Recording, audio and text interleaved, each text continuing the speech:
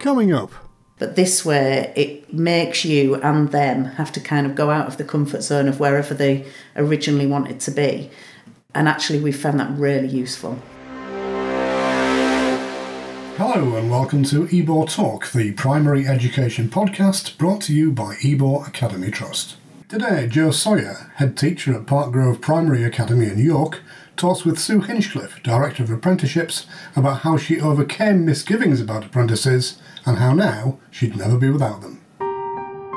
Jo, thank you so much for having us here in your gorgeous school. No worries. As head teacher, and I really want to talk to you today about apprenticeships, and I want to talk to you particularly as a head teacher of a school that's really engaged with us for the past 4 years and employed both early years educator and teaching assistant apprentices. Yeah. And what I really want to talk to you about today, to help other employers who've perhaps not considered apprenticeships yet, is about those initial concerns that you might have had and the perceived barriers around both apprenticeships and apprenticeship recruitment, because I know that you did have them at the beginning. Yeah.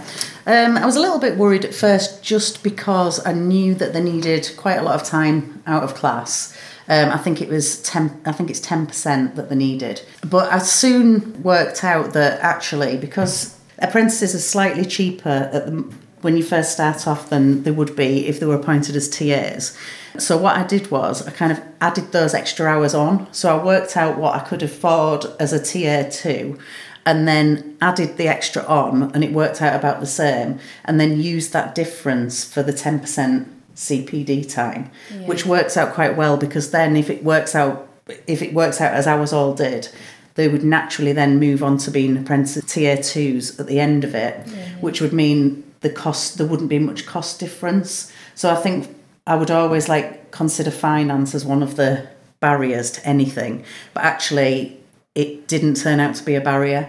And I think at the time they were paying, the government were giving us an incentive to take apprentices. I'm not sure if that's still the case now. It's not still the case now. That was a post-pandemic incentive to employers. So that kind of helped, but even without that, financially, it could be done. And then the other thing, obviously, the factors of having to have a mentor and how much time that would take from another member of staff's point of view. So they were the things that I was kind of thinking at the beginning could be barriers, but we got over all of those things. From the point of view of other employers, just to point out that it is actually a 20% requirement that the government ask for apprentices to have off the job. But actually off the job means learning, acquiring new knowledge, skills and behaviours. So actually what we worked out is that actually if we could free up your apprentices for 10% of the time, so they had 10% off the job, away from the children outside of class to focus on directed activities, then flexibly across the week we could deliver another 10%. And we found really good solutions to doing that, didn't we? We did, yeah. So one of the solutions was that they'd go in different classes. So they would have their base class, but as part of their work they would go into other classes. So that was kind of off the job because it was out of class. But we spread them throughout the school, so we were still getting the benefits of their kind of teaching assistant role. But for them, it counted as the off the job. So the 10% we gave specifically for CPD, where they were completely out of the classroom altogether and they could go and do paperwork or they could go and do the workshops, etc. Then on top of that, they had the other 10% that was used differently within the school.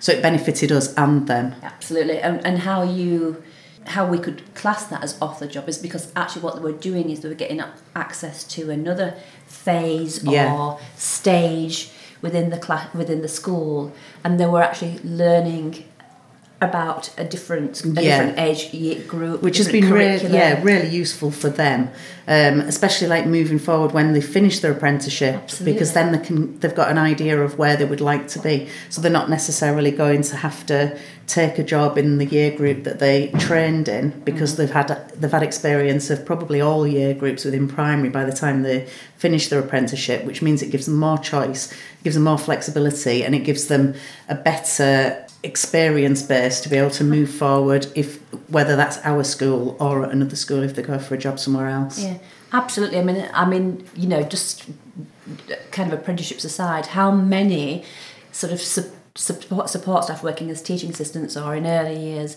can actually say that they've worked in every class with every age group within the first year and a half of their jobs. It's very different to when you take somebody on as a teaching assistant. Yeah. It kind of forces you to give them the experience in other classes, and it makes sure that they get so much more training than they would if you took them on as a TA2, for example. They would probably just stay in the same class that you'd put them in for at least the first year. But this way, it makes you and them have to kind of go out of the comfort zone of wherever they originally wanted to be. And actually, we found that really useful. Yeah, and they have too. Yeah, absolutely. They have too. I mean, they have so much more knowledge, experience of the whole of the primary age group. Absolutely, at the end of their apprenticeship programme as a result of the way that you organise their time in learning. Yeah, definitely. What's your experience been of that kind of mentoring role? Yeah, I mean, I've been very lucky because I've been able to give that role to both my deputies, because I've got two deputies that work in a part-time. They do the role of one deputy, but they've done that, so they don't have the teaching commitment that, say, a class teacher would have. So they've been able to really focus on the apprentices and really give them a lot of bespoke time. I'm not sure how it would be if it was a class teacher. You would have to build in time for that, I think. Mm-hmm. There is a lot of work that goes with it, in that there's a lot of time that is needed to meet with the apprentices, go and observe them, make sure that they're on track with all the paperwork. But really valuable work, because it's almost like training people to then take a job further on. So when we took these apprentices on, we did it with the intention, and we budgeted for being able to keep them afterwards. So for us, putting all that work into them was really worthwhile work. So although it takes a bit of time, if you know that you've then got a job at the end of it, it's really worthwhile to you to make sure that you're training them in the way that you would want them to be trained. So we call it Park Grove in them. I don't know whether other people would want to call it that, but that's what we call it, so that we know that they kind of know our ways and systems, so that when they do take on the job afterwards, they're ready. And I'll tell you that every apprentice that we've had so far, we've then given a job to. Mm-hmm. So there's been nobody that at the end of it hasn't had a job with us. So every bit of time the mentors spent has been really worthwhile CPD. Brilliant, Jo. And that's kind of one of the incentives for apprenticeships, because you grow your own talent. Exactly, yeah. So you've been able to grow and shape the knowledge, the skills and the talent that you want working in your setting. Yeah. And that's one of the benefits of apprenticeships. It really is, yeah. It really is.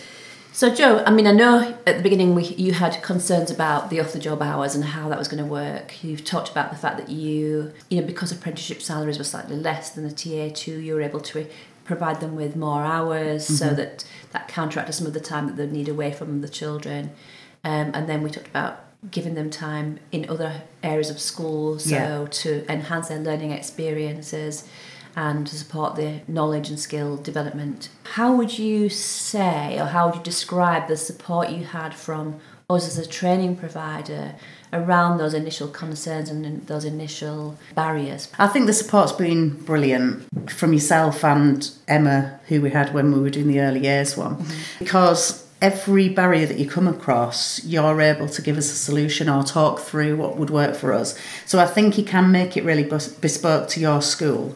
So I'm not sure how you do it in other schools, but I'm assuming that each school's got their own issues or things that they're worried about. But there's been brilliant communication. You're in regularly in the school. The mentors are really well supported, and so are the apprentices. So that, you know, there's nothing that I think, we've had to struggle on by ourselves. We would always be able to get in touch with you and ask for support, and then you would come in. So I think it's been brilliant. Not only have you been at the end of a phone, but you've been in the building so much as well. And I think that's really helped. So if there's been an apprentice that's maybe been struggling, and there has at times, because obviously we had COVID and everything through their apprentices training, so some of them did struggle a little bit, and you've put, either yourself or Emma came in and really worked one-to-one with individuals who needed that bit extra. So it's almost impossible to fail in a way, because the support's there. So even if somebody was really, really struggling, you would make sure that you came in and changed things or were flexible with them to make sure that they could get through it, even if they were going through difficult times elsewhere in their lives. So yeah, I think the support's been amazing, and yeah, there's nothing I would change about that. I think it's great. And so, as somebody who has employed both TA and early years educator apprentices, would you say now, having supported people to complete very successfully programmes, that employing apprentices has benefited your school?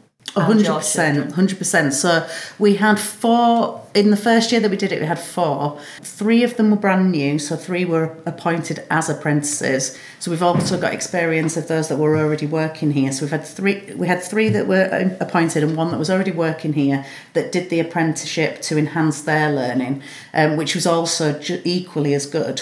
So obviously they're paid at the rate that they're currently on. They don't drop to apprentice salary, but they get the same training. So each of those 4 did really, really well. And then I think it's testament to how well it went that the next year that I was able to, I appointed 2 more. Mm-hmm. So we've currently got 2 with us now. I would definitely go down that route again. If a slot came up, I would 100% do it, because I think, like you say, they come in with so much training and so much knowledge at the end of the apprenticeship that really helps you for when they want to get a job afterwards. And it's kind of like, instead of going to another provider and doing like a level 2 teaching assistant course and then coming to us, they're doing that, but they're doing it on the job. So they're learning about our school and about EBOR and about how we work. So they're ready to sort of hit the ground running when they finish their apprenticeship. Yeah. So yeah, I would absolutely recommend it to anyone. I think it's been really, really valuable to our school. Fantastic. That's great to hear, and that's exactly what we aim for all schools and for all employers. And do you think there were any added benefits? Do you think, you've seen, as I'm thinking about, have you seen increased levels of engagement and motivation from apprentices?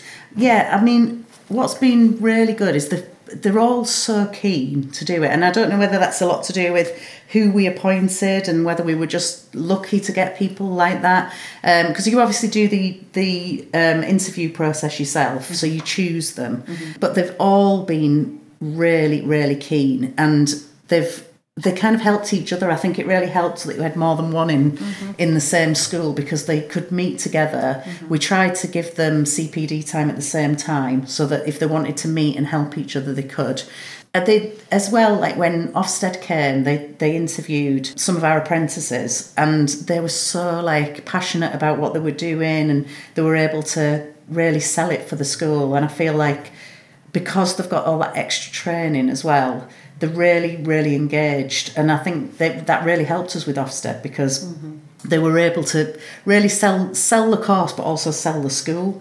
So yeah, all of them have been really successful. So like I say, we gave all of them a job. A couple have moved on now, to one out into a different location and has got a job as a teaching assistant in another school in Middlesbrough. So that was great for them. And then somebody went on to do more of a specialism in another one of our EBOR schools. So anyone that's left has left for bigger and better things. So you kind of training them up to be able to do that, and that's what you want for them. Obviously, you'd like to keep them in your own school, but if they move to another EBOR school, then we're spreading the CPD elsewhere, which is obviously benefits the whole academy. So yeah, I think all of them have been success stories, and they're all very enthusiastic. And if you were to have this podcast with one of them, I'm sure they'd really sell it as well. Well, we'd like to. We would maybe that's our next one, a podcast with some of our apprentices. Well, I'll just say, Sue, actually, one of them has moved on. She's done the apprenticeship, and she was only 18 when she started, but she's a real success story and has now moved on to doing the HLTA. So she's now teaching whole classes as part of that course. So yeah, she's got the bug for learning and furthering career, and she's doing that now. And we've got a teaching art across the school. So that's in itself shows that she loved the learning so much she wanted to continue it, and that's good for her, but also brilliant for us. Absolutely, and that they are the kind of additional benefits of employing apprentices, because not only do you get somebody who you can grow and shape and mould, who's got the knowledge and skills that you want in your school, but also what you get is somebody who's engaged and motivated, But also the benefits for the apprentice are that they've actually got a professional qualification that they can then take on, and enables them to have career progression, a better pay progression. So they're the kind of the benefits are sort of fairly limitless, and I say that quite regularly when I'm kind of talking about apprenticeships. But it's so true, because the employer benefits in all the ways that you've just described. The apprentice benefits because they've got that professional qualification, they've got the confidence and the fact that they do have the knowledge and skills to do their job well. And often it's a motivator to go on to the next stage of their career. And that's what you would want. You would really try and encourage them, if you can, to move on to the next step if that's what they want to do. And it shows that they're able to do it, because they've got there's a lot of paperwork. It's not just an easy qualification to get. They do have to work really hard for it. And I think at the end of it, knowing that they've achieved that, it does then inspire them to maybe want to go on to the next step. And we've seen that happen. And I think, that's what we really want to develop people, and get them ready for whatever next step they want in their careers. And you get a real buzz from doing that, I think. Yeah, you do. Yeah, great. And I do too. Yeah. And so I suppose ultimately one of the main reasons why we created these opportunities for people and became an apprenticeship training provider is because we want to change outcomes and the quality of provision and the outcomes for children. Do you feel that having apprentices in your school has had an impact on the children? Do you think the children benefit too? Yeah, I really do, because a lot of the tasks, so they kind of have to do a task every week, and a lot of the tasks are focused on specific things that they've got to do with children. So actually, not only have the children benefited from being part of those tasks, but the apprentices have brought ideas to the classroom from their training that they then shared with teachers that we've then continued to use. So they'll maybe do a task with a small group, but then if it's been really successful, they'll then share that idea. And then we've found that other people are using it too. So it's definitely had an impact. Is there anything else that you think an employer who was still a little bit hesitant or still a bit reluctant should know that we've perhaps not said already? I think just really think about like the time, the hours that you've got available, and whether, because obviously with an apprentice you've got to have 25 hours minimum. So if you're thinking, well, actually I can only afford 19 hours of a TA, then think about the fact that could you actually work out your finances to actually work out if there is much difference between being able to offer the 25 for kind of the same price that you would be thinking of for the 19. Because I think that's the barrier that people have got, thinking I can't really afford 25 hours. But I think you would be surprised that maybe you can.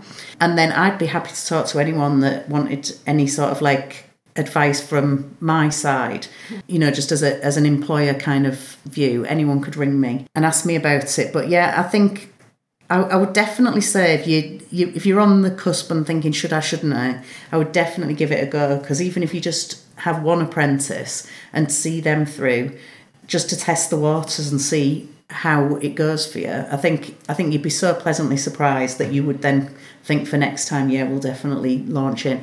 But I would say if you can have two at the same time, that's even better. Because like I said, they bounce ideas off each other and you can put them together for CPD. And I think that's really, really helped with ours, because they've always had somebody to talk to that's a colleague. Lovely. Thank you so much, Jo. Thank you for giving us some time. I know it's always a demanding role, so thank you ever so much. Thanks very much. Pleasure. There's more information about apprenticeships with EBOR on our website, www.ebor.academy.